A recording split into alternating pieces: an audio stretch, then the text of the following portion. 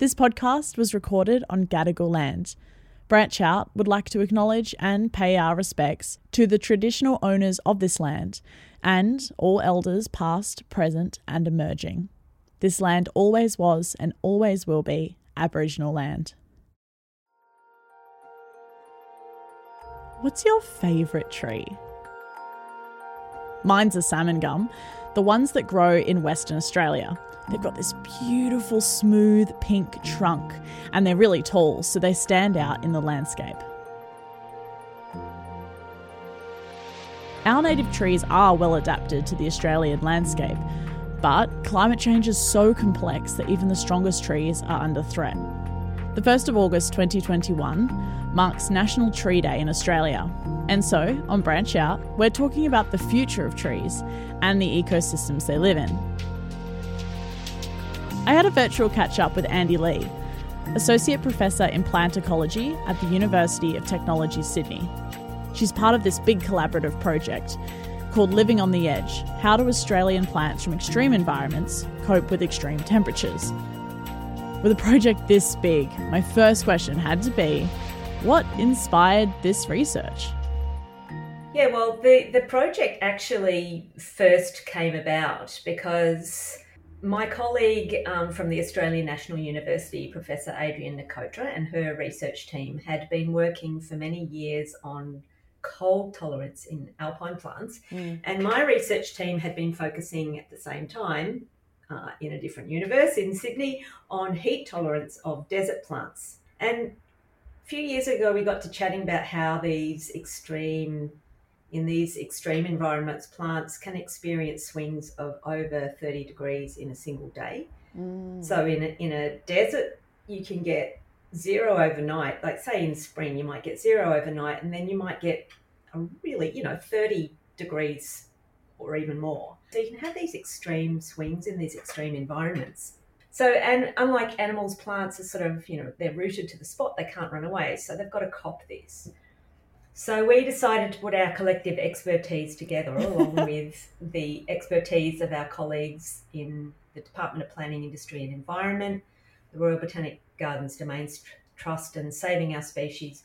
So really people who are doing a lot of that, on-ground management kind of work, if you like, and conservation work, along with our sort of more fundamental science work at the universities, because we really feel that the sort of much wider, more collaborative space is where we need to be looking at these issues more holistically. The team of scientists at the universities is academics, research assistants, PhD students, honours students, and even, undergraduate interns and volunteers. They're all equal contributors to this work. Thinking about the work that you're doing and studying these plants and their responses to temperature, what are you looking for? How can you tell a plant is stressed by temperature or has adaptations? What signs are there? I like to take this back to first principles, if you will. Plants are essentially the reason humans and indeed most animals exist. There's a whole lot of reasons for that. We've chopped up plants to make shelters and so forth. But the main one, the most obvious one, is carbohydrates, which is our food. Yes. And those carbohydrates are produced by photosynthesis, using the energy from sunlight, combined with the water that they're taking up through their roots, along with a bunch of soil nutrients. Photosynthesis happens in every part of the plant that is coloured green. So the pigment in plants that makes them green is chlorophyll, and that's where photosynthesis happens. And the proteins involved in photosynthesis are especially sensitive to temperature stress. Oh. Yeah.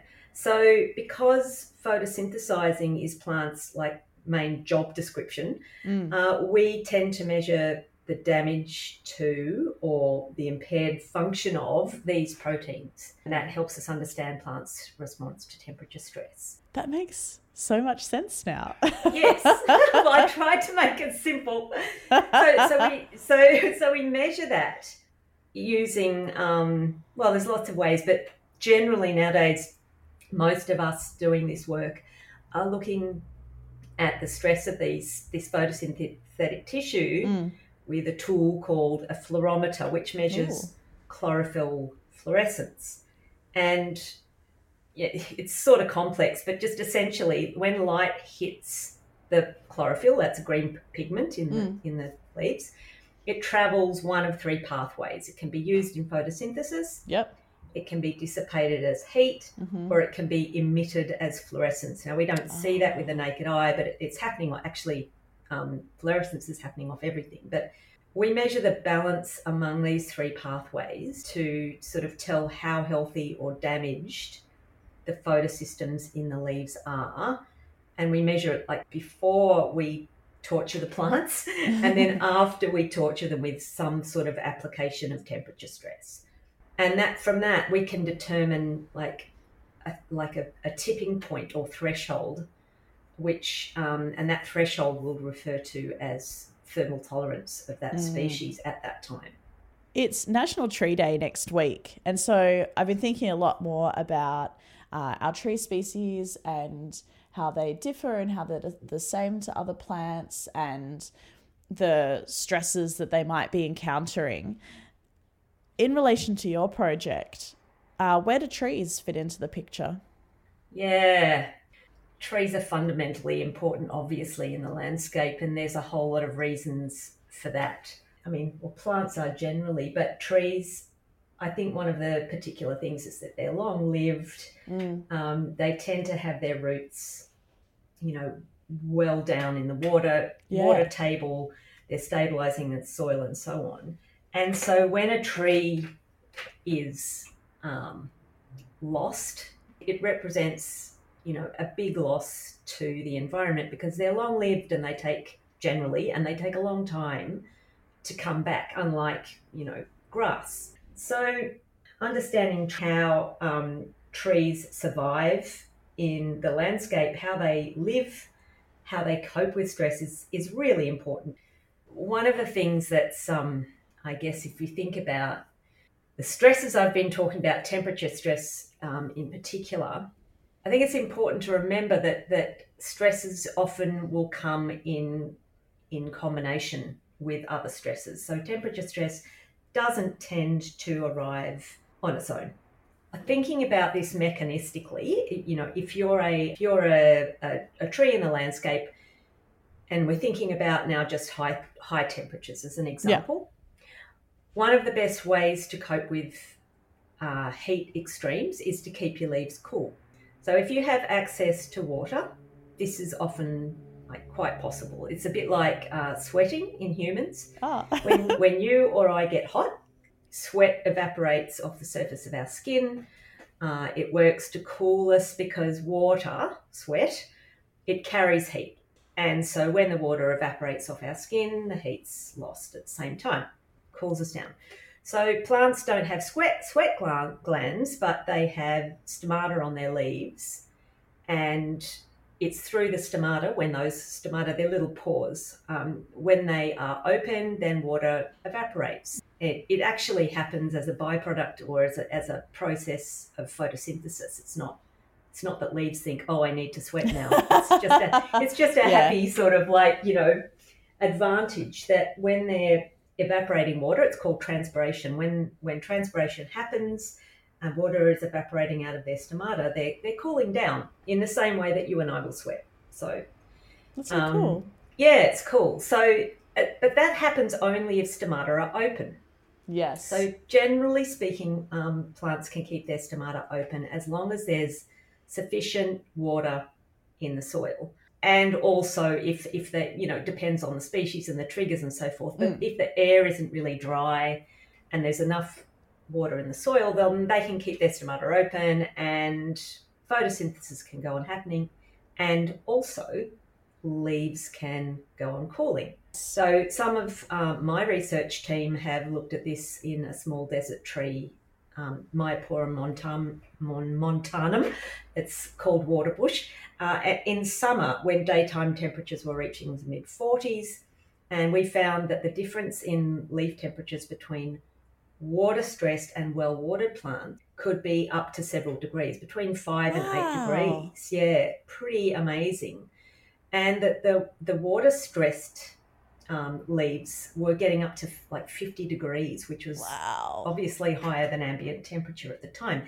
And interestingly, we'd also measured thermal thresholds that I was telling you about earlier. We'd measured those on this plant as well. And so the water stress leaves were pushing those thermal thresholds, and the unwater stressed plants weren't. So that was really showing how water stress and temperature stress or heat waves were combining. I guess these examples, Andi, am I right in saying, kind of show how many different complex parts of climate change can be challenging for our plant species? Absolutely, yeah. And that one of the particular, it's not one, but of the factors that are working in concert, extreme events, and will include in that bushfires, flooding, droughts, and temperature events. All of those things those extreme events are really what push populations and indeed species over the edge. So you might have a sort of an undercurrent of a low grade increased average, and people think about, 2 degrees, that's fine. And they just think about the human universe of I can cope with 2 degrees average higher because that feels like nothing. But it's not, it's everything that comes along with that. 100%. What are you hoping is the outcome of this project? Is it to improve just understanding or to apply it to conservation efforts? Absolutely both. Absolutely both, yeah. And I think that's one of the beauties of having really collaborative teams, is that you're sort of working to a lot of different agendas that are complementary. So one of the arms of the project in the Living on the Edge project, which we're really excited about, is the expert elicitation process, which has been gaining currency more recently because of the need, or the recognition, I suppose, that we have very little time. We have to act quite quickly. We have to make decisions quickly. Science can take a long time. So there is a need to make some more rapid decisions, and we have a massive lack of data in so many of these areas and on so many species. So what we're doing is trying to approach expert elicitation in such a way that we're gathering the knowledge of experts and attempting and succeeding, I have to pleased to say, to turn that qualitative knowledge into quantitative data that we can use to inform decision making. We've talked a few times about the plant's tolerance levels to different temperatures. What is it about plants that makes them more or less tolerant? Oh, yeah. I wish I had a crystal ball, or I wish I knew the answer. Yeah. A range of different things, I think. I mean, we've got a genetic component to our project. At the moment, we're still in the process of collecting those data. The project isn't finished yet. We're sort of 2/3 of the way through. But the next sort of step, or one of the next steps, is working with some of our genetically based colleagues in the Royal Botanic Gardens, Sydney, who are helping us to look at whether, if thermal tolerance is changing, for example, thermal tolerance can change based on location. It's a slightly plastic trait. It can change over season, and it can and change, sort of can acclimate, but it can change also based on where it might be situated. So we have that we have that going on a more pragmatic level. There are different species that will vary in thermal tolerance, but also we're sort of looking at a bunch of different things. For example, if you've got really thermally tolerant leaves, are they also leaves that are long-lived? Are they also leaves that you will hold on to for several years? Or are you an annual plant that's just going to turn over those leaves every year, and it doesn't, that you've got to sort of live fast, die young approach to your leaves. And so there have been some recent studies that have looked at that, but some say one thing and some say the other thing. So I think it's a combination of strategies that plants have for this, and I think one of the things that's fundamentally going to influence how well you can protect your leaves with your physiological mechanisms. When plants are stressed, they produce these things called heat shock proteins. In fact, heat shock proteins exist in all animals, or all living things, I should say. Bacteria, fungi, animals, plants. And there are different ones in different taxa, but heat shock proteins are things that are upregulated when stress is encountered, so not just heat, but potentially drought or other things. And those heat shock proteins set about doing a whole bunch of things, like holding on to proteins to stop them denaturing, falling apart. And that they are fantastic at preventing death and of leaves, but protecting photosynthetic tissue. But they're expensive to produce. So if you're going to produce heat shock proteins to look after yourself when you're getting heat stressed, then that might ultimately prevent you from reproducing that year. You might not produce any flowers or fruit. So it's a costly exercise to be protecting your leaves. And so that can also, depending on the plant's strategy, and let's not think about them having brains, but their evolutionary strategy, what they're evolved to do, they might be evolved to protect their leaves and therefore sacrifice fruit, or they might be just letting their leaves get stressed and being prepared to sacrifice those leaves. So there's a whole range of things that will influence how it changes. That's fascinating. I think so. I'd love to ask Andi, how did you get into this area of research? Because it's so specific. Here's the short version. I've always been interested in plants, but never really thought particularly that that's something I was interested in. I certainly didn't come into science for a long time. I went to art school. I did a fine arts degree, and then I went to Africa, and then I ended up being a guide in Africa and an overland truck, and I was convinced that I was going to be a zoologist. And so when I finally decided to get serious and come back to Australia and do a science degree, I thought, I'm going to be a zoologist. I love animals so much.